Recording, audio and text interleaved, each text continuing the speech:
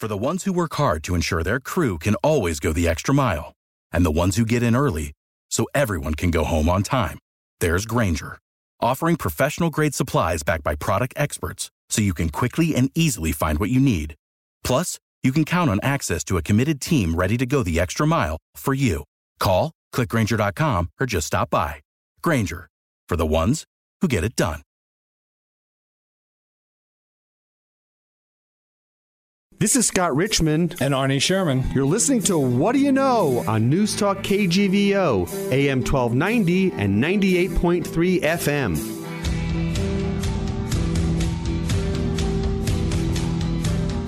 Arnie Sherman, a good Sunday morning. Good Sunday to you, and happy May. It's good to be in May finally. It's your birthday month. It's my birthday month. Things are turning green.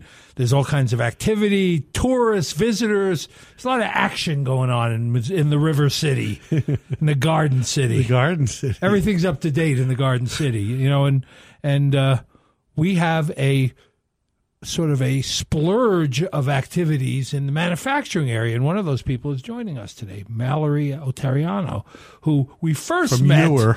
We first met when it was Kind Apparel, and then it metamorphosized into Your Apparel, and now she's manufacturing right here, you know, in our hometown, which is really exciting because, you know, manufacturing is a thing that's hard to get going and hard to sustain, and she's bringing it back here. Yeah, I believe this is the third time we've spoken to Mallory. Yes, it is. And every time there's something new going on there, and it's good to talk to an entrepreneur who is building a business here and is trying to do as much of it as possible in Missoula. And so it's exciting to hear about her new manufacturing plans. Exactly, and she'll be bringing a special guest, Sarah, who's her head of manufacturing and production, to join her, and we're going to really dig in deep and talk about what that looks like, because that is a real process to manufacture clothing and to actually, you know, you're still piecing parts together from many different, you know, suppliers, if you will, right. But they're actually sewing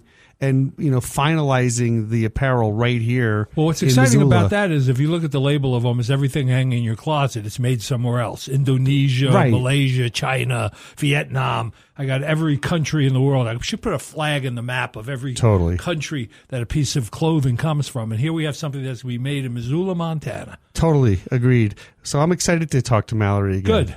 All right. When we come back, our guest will be the gals from Your. Back after this. Arnie, we are back with our guests, Mallory Ottariano and Sarah Cabral. That's pretty close. Cabral. Yeah, so, Sarah, Mallory, it's good to see you. Mallory, we've had on several times. When Mallory Mallory first came on, it was in the precursor days of Kind Apparel, and then that metamorphosized into Your Apparel. And the last time you were on, you were talking about trying to create manufacturing capability here in Montana. And apparently that's happened. So for our listeners who have not followed the genesis of your company, why don't you give them a little bit of a background of how you got to where we are today? Yeah, totally. Well, thanks for having us. I started Your with a $100 sewing machine in my parents' basement. I was 22, and I bought it on eBay, and I just started sewing clothes and selling them on the internet, on Etsy. And that was 11 years ago, and things have changed a ton, but that momentum just kind of kept rolling and rolling, and I've worked with probably a dozen U.S.-based factories at this point, and what I've learned over the last 12-ish years is that nobody's going to care about your product as much as you do, so we've had so many crazy situations with production that has motivated me to bring production back in-house. And in 2021, ran a really successful crowdfunding campaign to raise $100,000 to secure a deposit on a building I was going to purchase to start a factory that we were going to call the Universe. And as most things go, it didn't exactly happen as planned, and I didn't buy that building, but we did get in a wonderful rented space. And now, almost 2 years later, we have Sarah on our team, and we have a small team of sewers, and we are making about 30% of our product in-house. And we hopefully have just won an auction for some other machines that would allow us to bring 100% in-house. Wow. And yeah, we just have a ton of fun. We're what kind of machines? Something called a flat lock. A couple of those. That's like the really flat, sporty looking stitch on leggings. and then a special kind of serger to attach the collars of shirts. And then we were getting another press to put tags into things, but I don't think we got that. But so how did the COVID pandemic affect your decision-making and your pathway to where you are now? I'm glad you asked that, Arnie, because that was the impetus. I went 7 months with no product because my supply chain completely shut down and fell apart. And after rebuilding it several times, it just had no solidity at all. And I realized then that it was always going to be this constant battle to be a priority at a factory as a small brand, unless I did it myself. So I really struggled through 2020. I had a small team of people that no longer worked for me by the end of the year. I didn't have an office anymore. I worked out of my basement and just kind of waited for factories to open up and try to sell stuff again. And so you controlled your costs and your expense considerably. Mm-hmm. Yes. And you have always had loyal customers. So how did you interface with them during this period when they wanted things and you couldn't provide them things? I just got on Instagram and I started talking about supply chains because until 2020, I think it's pretty safe to say that nobody really gave a crap about supply chains at all. No one knew what they were. And then all of a sudden we were really affected by them when things that we wanted didn't show up.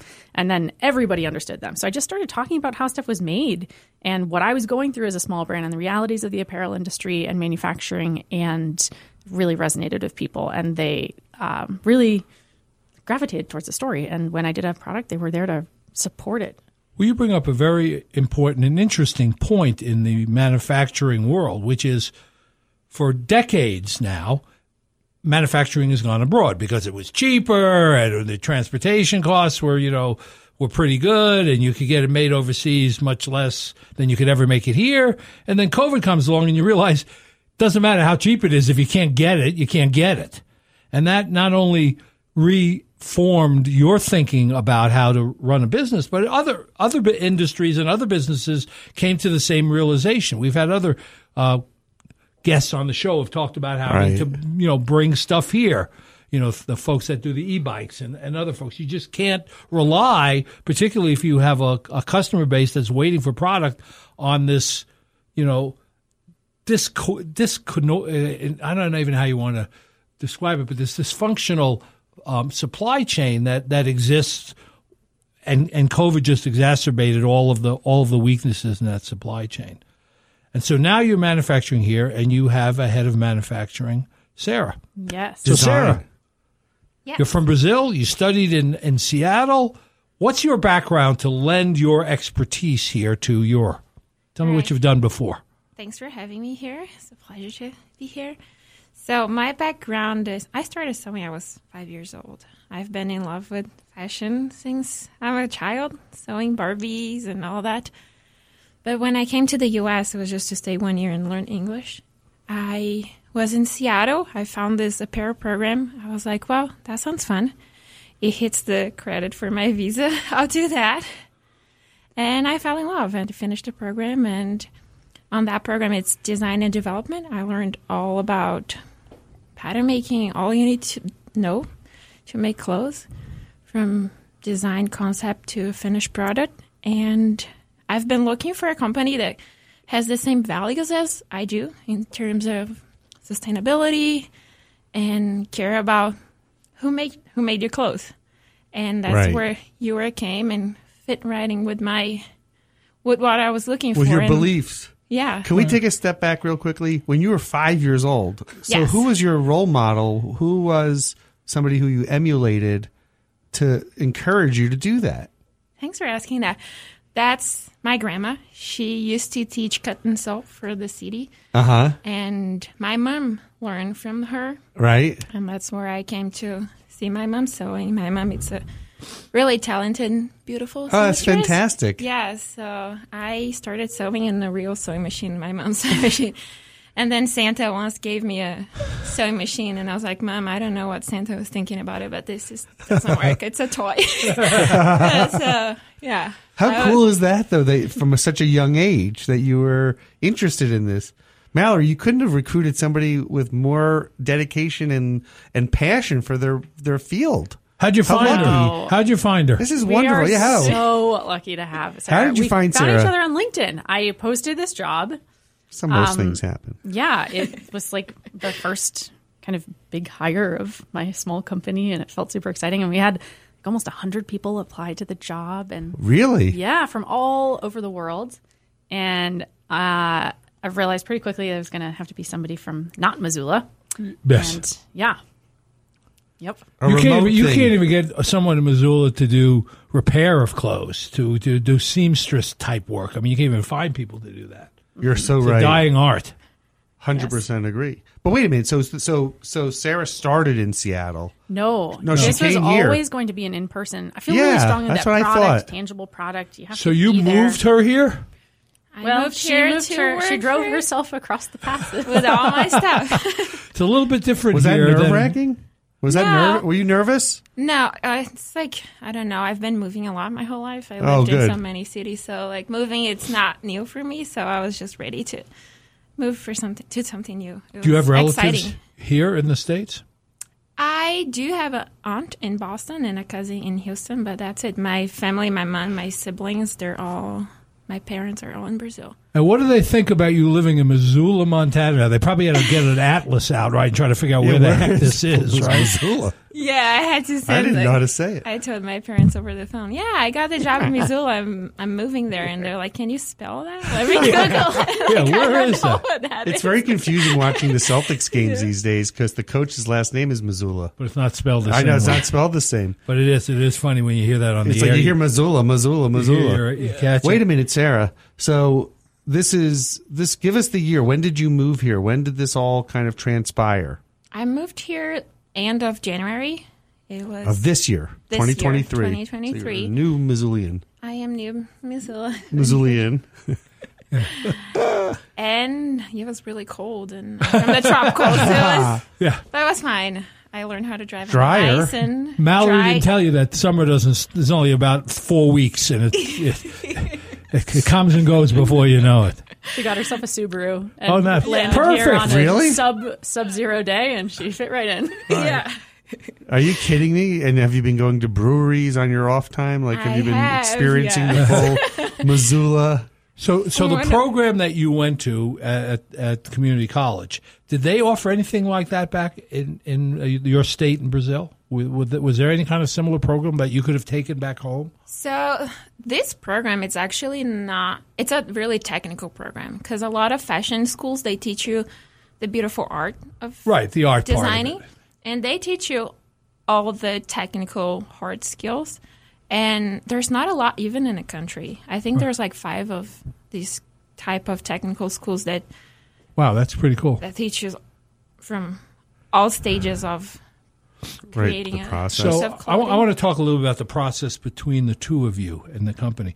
I know from past visits with Mallory that she's the creative impetus behind everything. You have these ideas about fashion and design and how you come up with your clothing lines and mixing materials and fabrics and all that sort of stuff. How do you translate that to the manufacturing part of things? How does that creative process work? Sarah does a lot of construction and trial and error. Like, she's down at the machines all day long, just kind of, I'll come up with an idea and kind of put it on paper or on a computer screen. And then Sarah breaks that all apart and figures out, she makes our patterns. So she is actually determining exactly what pieces of fabric we're cutting and how things are getting sewn together. And so she basically takes that idea and figures out what all the sequence of events are that have to happen in order to make it, and figures out what machines we're going to use, makes suggestions about how we can tweak different design elements to make it faster or cheaper or So you guys are really like a creative duo. Yeah. And Sarah's first full solo design is about to hit our site at the end of the summer, which is really exciting. If Mallory was the songwriter to the songs, you're actually the arranger, right? You're helping arrange the songs and presenting them to the... And then writing new lyrics that are better. Wow. Yeah. So she is the Lennon to your McCartney. Totally. How cool is that? It's super Pretty cool. Sarah has all the... I don't know anything about technical design. I didn't... You I shouldn't just am have to. self-taught. And Sarah knows exactly, how to best. How cool is this? Yeah, it's this so is like awesome. You know what I like in this too. I don't know if you saw it recently, but Rick Rubin, the great hip hop producer, not even just hip hop, because he did Johnny Cash, Run DMC, the Beastie Boys, everybody's famous. You know what he said when someone said they asked him the question, like, why are you such a successful music producer? What do you do?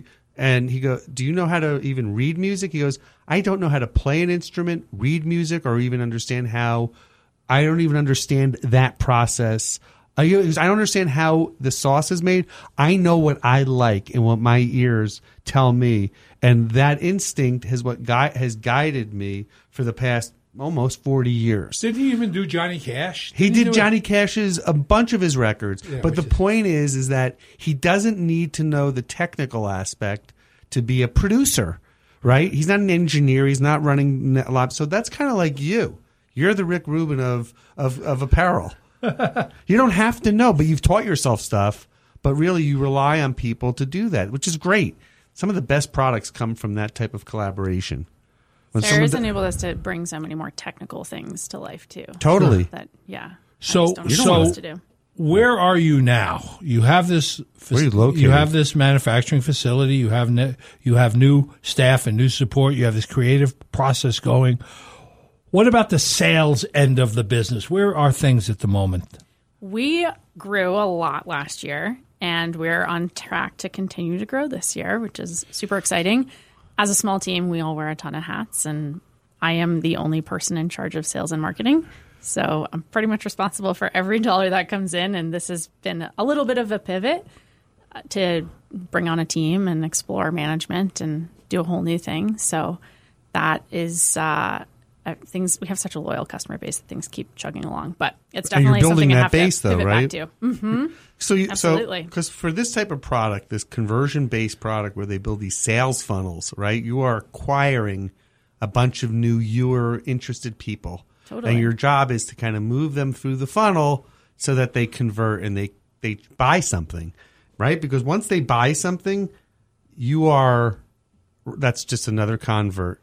So how does word of mouth work with like social media fit? So how does that fit into your marketing plans? Because you're very good, and we've talked about this offline, creating content and creating stories, storytelling. So talk a little bit about that. Yeah, we had such an adventure in content last year. We were a team of 3 until the end of the year, and we're now a multi-million-dollar business, which is exciting. And we've done 0 paid ads to get there. So it's all through content creation.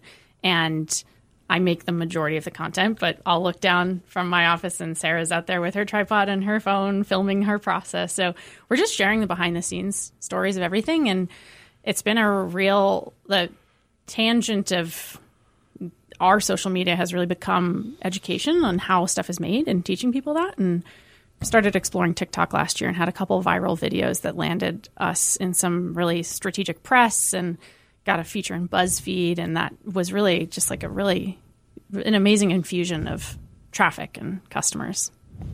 Which is incredible. And you do, how often are you posting and doing content? Daily? Well, I should be, but that's content creation and video creation has been one thing that's taken a backseat the past couple months for me because I just don't really have a ton of time. But yes, posting daily. How and where, if anywhere, does brick and mortar stores play a role in what you're envisioning for the future?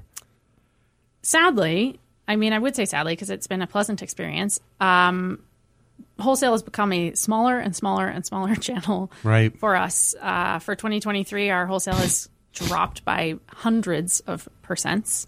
We have less than 10 stores that carry our stuff, but it's always been a small percentage. We've always been about 80% direct to consumer, 20% wholesale.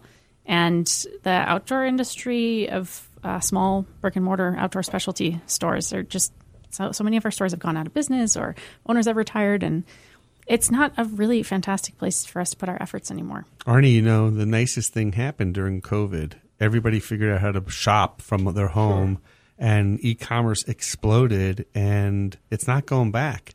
It's only you're riding the wave of that important trend. And you, of course, had to deal with making it easy for people who have never felt or worn your product to be able to return it, because people guess their sizes most of the time. And I know everybody tries to have a hands-on way, to make sure that what you buy, when I buy a shirt or something online from a new company, they want you to measure yourself and do all these sorts of things. But it doesn't always work. Right. And sometimes people who are vain, think that they get two sizes. 12, but they get a 10 because they're hoping that maybe they will fit into it. I don't know about you, Arnie, but when I'm ordering, I usually order two sizes, medium and large. And now Arnie's dropped 35 pounds in the past. I know. Isn't that amazing? It's in the last amazing. 4 months. Congrats, 5 Arnie. months. Yeah. So he's now, I'm not going to tell you his size, but he's going down in All size. new clothes. Yeah. Yes. We do something that's kind of fun for buying online, which other brands have started to do too, is we create sizing videos. So we get a whole bunch of bodies in all the sizes that we make, and we ask people to share their height and their weight. And you show them a video of somebody that's close spinning to around, so that you might see somebody who looks like you in these videos. And the standard e-commerce apparel return rate is between 15 and 30%. Right. Our return rate is under 5%. That's fantastic. I was going to ask you that, and that's fantastic. Yeah. The video does make sense, and I've seen that on a couple of sites, and I'm drawn to those sites because you can find somebody. They say, well, he has a belly like I have a belly. Right. Everyone's shaped differently. Right, exactly. I tell my wife that. And particularly with the fabrics they're using now, they're much more clingy fabrics than there used to be.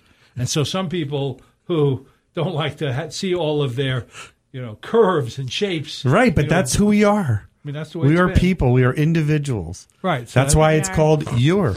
That's so true. Talk about that. So when did the name change happen? Because the name change happened in 2020. Right.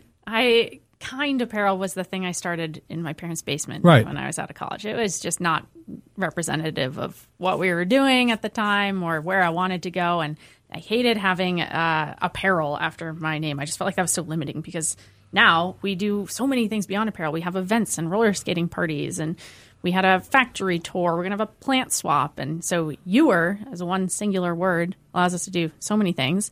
And the philosophy behind the brand has always been to express your individuality. That's why I personally started making clothes, because I wanted things I couldn't find. So the idea of "your" is more you.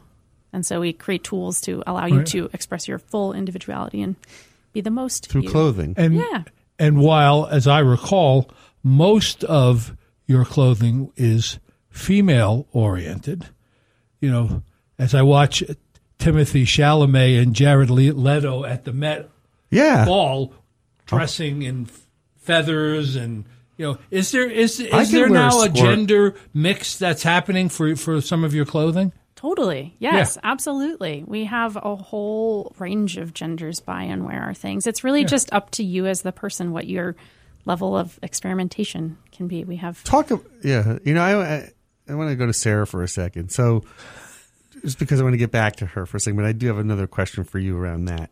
So when you kind of came here in January and started to establish your life and establish your working with Mallory, and this really is your first big job too, right? This is your first big job. So this is a big gamble. It is. So how is that? How do you feel now, 5 months in? I feel. Let's see. The word that would best describe would be accomplished, because I was really chasing this. I did work before in another brand, a Seattle-based brand. Oh, okay. But it was the place I did internship, and now it's actually the time that I have more responsibility and I'm full-time employed. Well, you're being modest, because I was with Sarah the other night at Mallory had a party, kind of, not a party, but like an open house, right? And myself and Grant Keir, our good friend Grant with the MEP, were talking to Sarah about the manufacturing process and the different machinery and the different patterns and that. And she took us through this, and I swear to God, it was the first time someone's ever explained how things are made. Like, and I'm telling you, you're really good at that. Finish. Yeah, from start to finish. Like, when does the color go in? Well, that, but right, because Mallory, they're getting all of their materials from other places, correct? Right now. But eventually, who knows, right? Who knows? Yeah. Right, but Sarah was describing that to me and to Grant, Arnie, and it made sense to me. Like I had never thought about it. And it was just you were very methodical about explaining it, but it was not boring. Like I got it. So how did you learn that? Because I'm so excited about clothing, I can make it sound exciting. I have a prediction. What's that? I think that they're going to have at some point a retail store in Missoula. That's my prediction. They had at one point. I know, but now that Revolver is open for men, have you been at Revolver? Oh, I've not been there. Yeah, it's a great store. Your products compete at that level. I mean, they have shirts for $100 and men's shirts for $125. This is not competing with Kohl's or Dillard's or it is, and there's a market here for that. And your products are not products that you would find at a place like Kohl's or at Target or any of those. You're a higher class. That's a great point, actually, Mallory. Do you ever envision that being kind of part of the brand story? Is having like not a pop-up store, but having different retail presentations of you in key markets and / demographics, like a Boulder or like a Bozeman? Well, I think Revolver is a good example because they're in Bend, Bozeman, here in Portland, and those have a certain kind of vibe to them. Oh, they do. And we now have. I was in the mall the other day and walked past Lululemon, and it was packed. And Thank God. Lululemon is not inexpensive, casual. Is it a full store now, or is it still a pop-up? It's a full store. Oh, full good. Store. There was like 20 people, and so the market here is maturing in terms of its taste for unique items. You're right. And price point. I remember when I first started doing this, I was selling at farmers markets and little festivals, like music festivals outside, and I think I was selling skirts for like $40 or something, and people would be like, "Oh my gosh, that's so expensive!" Oh, I know. Now our skirts are at $100. Well, you walk into Shields, and nobody thinks they're crazy. You walk into Shields. I was just in Shields and looking at shirts hanging. They were $108, $118 in Shields for a men's. You're buying quality. Maine and Meissen or Meissen and Maine or whatever. That they're $120. Yeah, you're buying quality. You're buying. So there may be in the future. That's my crystal ball. Yeah, a store here fun. That would be. A draw for people. Let's do a quick ID. Our guests are both Sarah and Mallory from Ewer, here, born, bred, and here in Missoula, Montana. Real quick. So, what are next steps now with the fact that you brought production in-house and design in-house? You did say that some of your materials come from other suppliers, but is that part of the roadmap, is to bring that ultimately in-house, or does that require a whole different footprint? That's a whole different footprint. But we do have plans to build our supply chain more deeply in Missoula. There's a sublimation printing company locally called Western Sensibility, and the majority of our fabrics are sublimated. That's something. What does that mean? That is a printing process, essentially, where ink gets fused onto fabric through a gas exchange. So it actually becomes part of the fabric. It's not technically printing, but that's an easy way to describe it. That's why I was asking about when the color gets in. Mm-hmm. Right, yeah. Yeah. So we plan to build that out, but we're really focused on building our own production. We want to be able to bring 100% of production in-house. And now we're just doing 30%. That's first, yeah. We have some hurdles along the way, but we're about to be able to acquire the equipment that would allow us to do that. We just have to figure out the staffing piece. What's been the biggest surprise so far over the journey of the last couple of years, that after you made the decision to go, local and do this? What's been the biggest surprise? I kind of have two answers. So the biggest surprise of like the last 3 years has been, maybe it's not really much of a surprise, but the most heartwarming experience is that community really has so much power to change the world and change people's lives, and that clothes are not frivolous whatsoever. They really do change people's lives, and that's something that I didn't necessarily believe when I first started this. So that's been a really cool and surprising thing. And then since we've been making stuff in-house, I think the most surprising thing has been that the simplest things to make, which is what we brought in-house first, T-shirts, we thought that'd be really simple and easy. Those are actually not simple at all. And how come? They have so many steps involved in them. And there are T-shirts are ubiquitous. You can't charge $200 for a T-shirt. So you kind of have to work within the rest of the market, but it's slow and complicated to make. Right. It's interesting you mentioned about clothes affect and change and have all kinds of meaning beyond just, putting something on so you can walk outside. I was seeing a piece about, our friend at at Facebook and some of the other companies where they're always wear great T-shirts. They're $400 Italian T-shirts, and he's got 50 of them. Mark Zuckerberg? Yeah, Mark wears one of those every day. I remember working in delinquency prevention area and taking a young teenage boy to buy his first clothes that were his own clothes that were not hand-me-downs from the family or from Goodwill or from somewhere else, and how proud they became to have something that was theirs and something that they participated in picking out rather than just being given to them, and this is what you got to wear.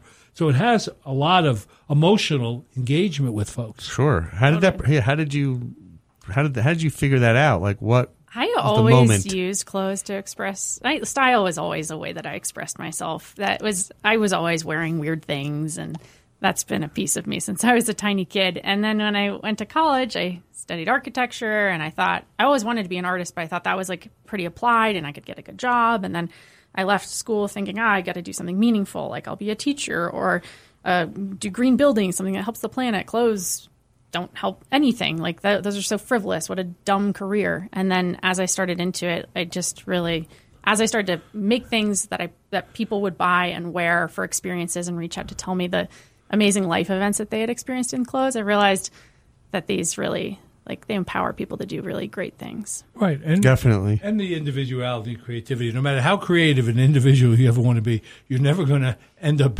looking like Jared Leto at the Met Gala. Did you see the photo of him with the big cat hat? Big cat head next to his head, dressed like Anne Hathaway. He surprised her on the red carpet. It would surprise anybody to be dressed like that. I remember, do you think Missoula should have its own fashion show? Because you do have a lot of local creators. That would be so fun. That's something we've talked about a little bit, like a fashion week. Fashion week is this huge experience in New York and in Europe, and these designers have pop-up fashion shows everywhere, and there are so many creative people in this city that'd be really awesome. We should have a runway show of some sort here. We can do that. Back at the old, they used to have a fashion show as part of Blue Mountain Clinic at the old Wilma. It was made out of trash, right? Yeah. Did you ever great. do one at Madison Square Garden? Was there ever a fashion show there? No, but I was at the fashion. So I used to go to Fashion Week at Bryant Park. Yeah, and my friend used to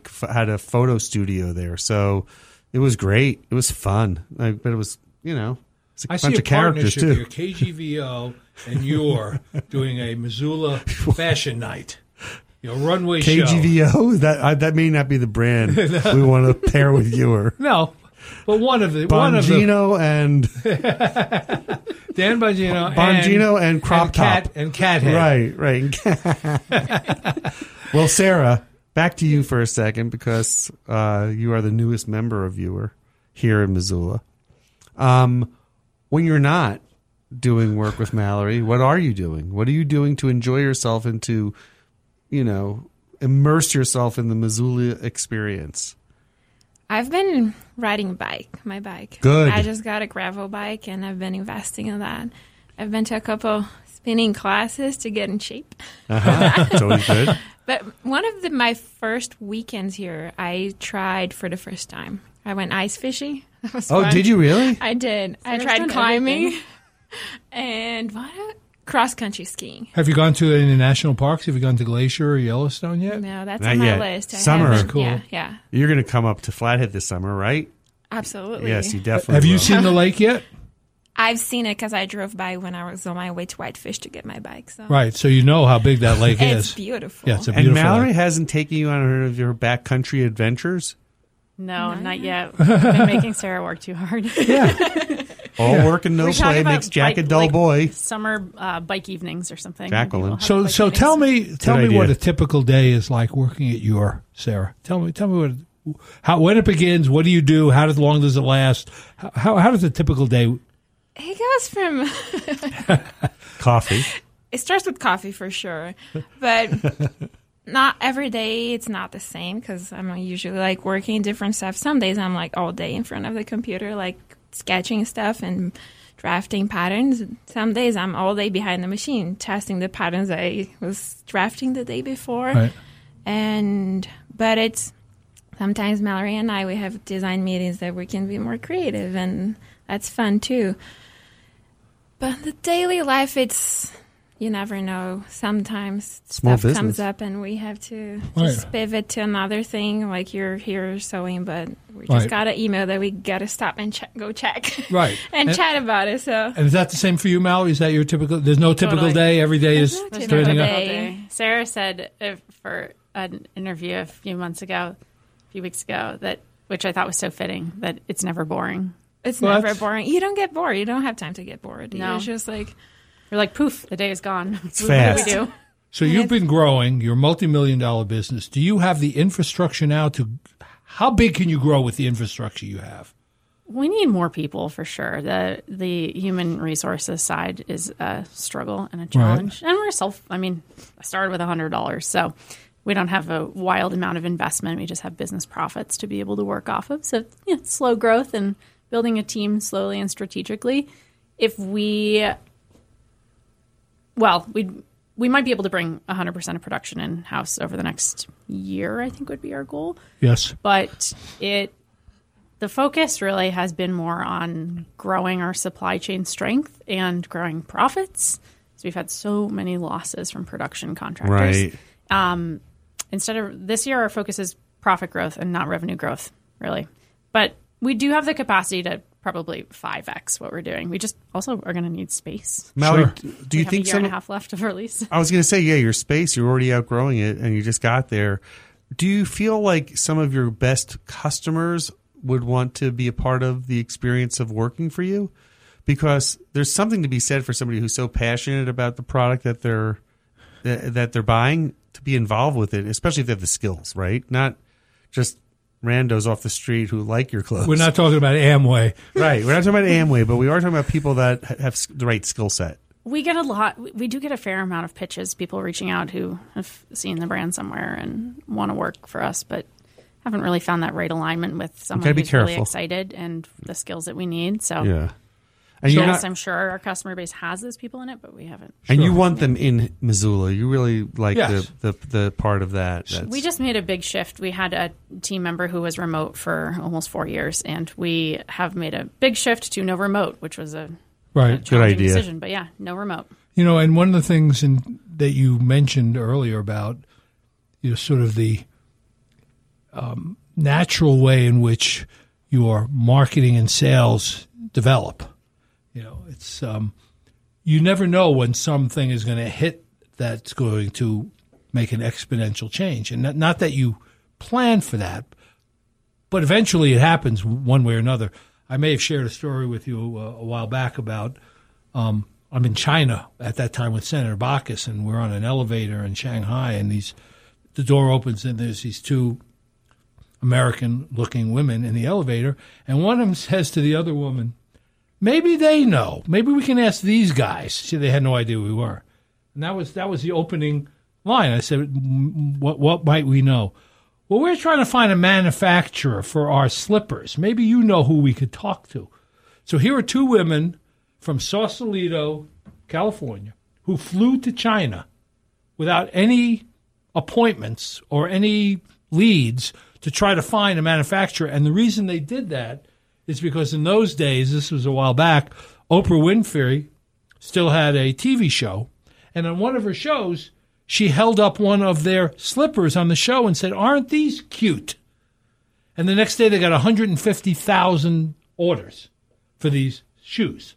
And they had no ability to respond to it whatsoever. Or that's not an uncommon story. The person that goes and is pitching Walmart or pitching Costco and saying, and they say, "All right, I don't need 10,000, I need 100,000." Right. They can't accommodate it. On TikTok now. Right. Do you say no? If Bloomingdale's or Bergdorf Goodman or somebody comes along and the buyer says, "We'd like to have a couple of thousand of these," you have a decision to make, right? If do you want to go in that direction? I mean, there's pros and cons to that sort of a thing. Totally. Yeah, there absolutely is. And the being on one of these TikTok sites isn't going to lead to it may lead to 10,000 individuals wanting to buy, but it also may lead to 5 buyers for some group out there that really wants to start featuring your product at their shop, or even private labeling it. Maybe Rag & Bone comes along and says, "This would be great fit with what we're doing. Right. Will you white label this for us? Totally. I actually kind of ran into that situation earlier in the year with a viral TikTok. It was a kind of a call-out video I made about a really bad meeting I had with REI a few years ago. They flew me out and personally invited me to pitch, and it was just a disaster. And I made a TikTok video about it, and it went viral. And we had the dress I was wearing sold out in it. So that was really cool. But then a ton of buyers reached out, and buyers from big companies. And what'd they say? We ended up getting connected with a buyer at Moose Jaw. Ultimately, price point is too high for them. And then some buyers at Dress Barn were like, let's get you on the site immediately. Yeah. But it was a drop ship situation, and it wasn't a good fit. I want to add a related question to that, which is your experience with REI was a story where you were kind of warts and all. This is what happened. I find it refreshing, and I think I've told you this in the past. I like the fact that you don't varnish it. You don't clean anything up. Like, your storytelling is real. So it's warts and all. How come, right? I mean, why would you not kind of try to sanitize it a bit? I know the answer, but like, I think it's really important that you do that. Was that intended? Like, was that purposeful? I think it's just like, it takes effort to filter ourselves, right? And every piece of content that we're out here ingesting is filtered. It's like social media is a highlight reel. There's, in the ethical fashion and sustainable fashion space, there's greenwashing, where people put this beautiful filter over things that are actually really terrible and prevent us from actually understanding what's going on with the things that we buy. And I don't really have time for that. Well, that's the other thing is you hear this from a lot of musicians who make music, and they said, I never got into this to be a social media person. Right. I am creating music. You're kind of the same way. But I've got like 300 followers on my personal Instagram. I don't use social media personally. But for your business, you do, and you've figured out a really important, really valuable way of using it. Well, you work for one of the guys, Lou Reed, who never sanitized anything. Never sanitized anything and wouldn't know how to market things. Right. But that's the purity of a musician or a fashion designer or a creator, that they shouldn't have to worry about that stuff. Have you had connections here in town? Have you talked with the folks at Biomimicry 3.8? Yes, actually. I gave a TED Talk earlier this winter and was connected to them after the TED Talk. Had some really awesome There should be some synergy between what they're doing globally, and what you're doing. And totally. What are they doing? What do they do?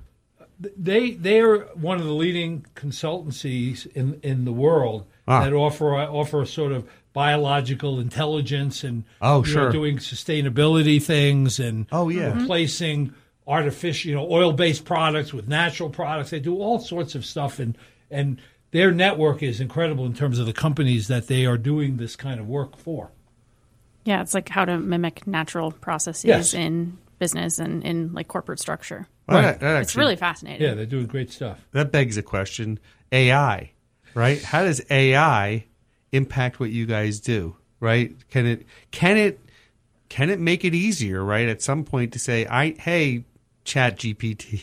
I wrote a Chat GPT script for a really important business thing recently, and it was terrible, and I couldn't use it. Oh, you couldn't? No. Well, you could have an AI character wearing one of Mallory's dresses, and all of a sudden the dress goes viral because the AI character is wearing it. But can't you use it for hey, I need a design that incorporates these dimensions, using this fabric, and I need it to look like this. And will it spit out for you kind of a design plan?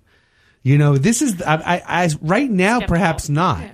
But the thing is that businesses are really trying to understand how AI is going to impact, and maybe in a year or so, it'll get you 90% of the way there by just spitting that information into that and getting something back.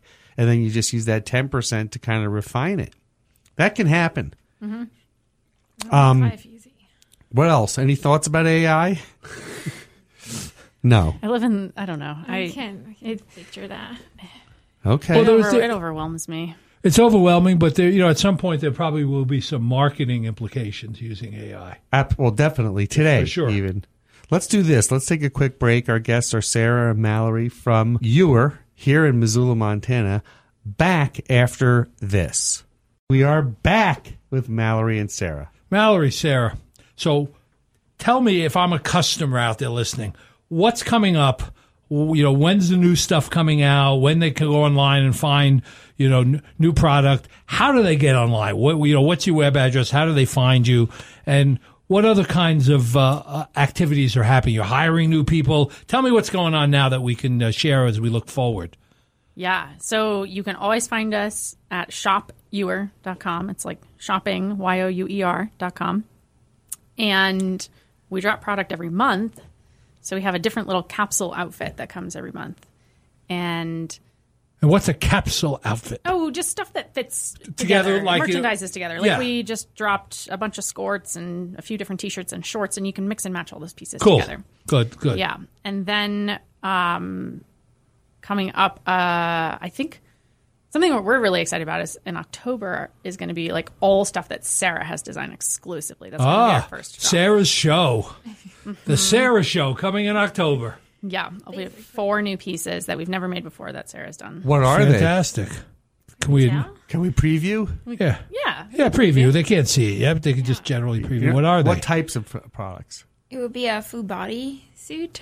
Full body suit? Oh, cool. Yeah. I could use and one it's of so those. comfortable. It's like I'm so excited. It's so comfortable. It was really fun to Is test it tight fitting, loose fitting? Tight fitting. So is somebody would use it? Skin suit. Wait, was somebody... Arnie, would someone use it for skiing or for winter activities or just any activity? Active wear. Yeah. It's active wear. It's that's cool. It's like leggings with a shirt attached to it. Cool. That's cool. And so there's 4 pieces to that. There's a bodysuit. There's a blazer, Uh-huh. which is like a athletic wear, but really A blazer? A blazer. So you could wear it to work if you were working in an office? Yeah, it's Good. really you can Versatile. wear in different settings. Yes, Active good. wear. And what else? 2. That's 2. The pants. Oh, white Pants? like pants. Oh, yes. I almost forgot the pants. Yes. The pants I'm really excited about. I'm a white. Well, cool. We'll have to look at person. that. That's cool. And what else? And we have a crop top. The crop long top. sleeve crop top. A long sleeve crop Oh, top. my wife loves the crop top. That's cool.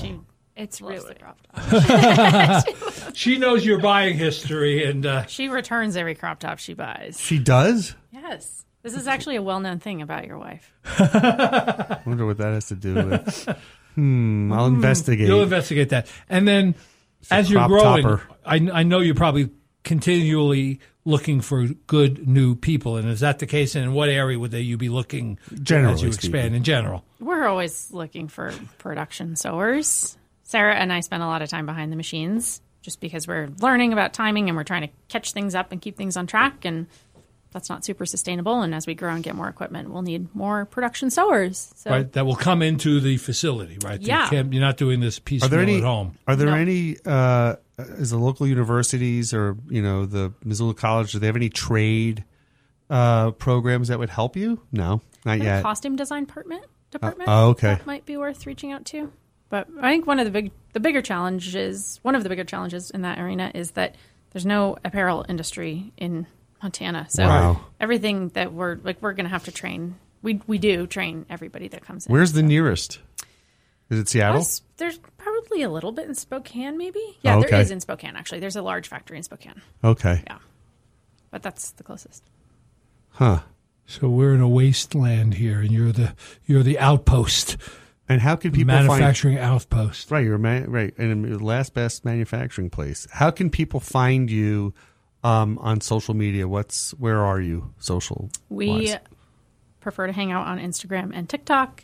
You can find us at ShopYouer, ShopYouer, on both. Fantastic. And give us the website one more time. ShopYouer.com.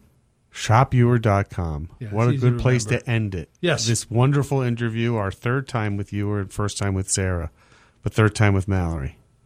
Thanks for having Pleasure us. to Thanks see for you. having us. It was We're really always nice happy meeting to you. get the updates and hear what's going on in your life. Absolutely. I always Congratulations learn and good from luck. You guys too. Okay. All right, Arnie, I'll see you next Sunday. Take care, Scott. See you next week. Thank you for listening to What Do You Know?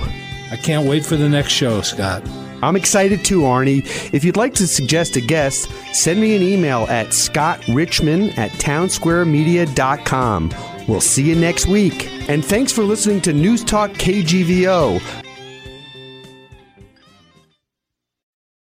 Without the ones like you, who work tirelessly to keep things running, everything would suddenly stop. Hospitals, factories, schools, and power plants, they all depend on you. No matter the weather, emergency, or time of day, you're the ones who get it done. At Grainger, we're here for you with professional-grade industrial supplies. Count on real-time product availability and fast delivery. Call, click Grainger.com, or just stop by.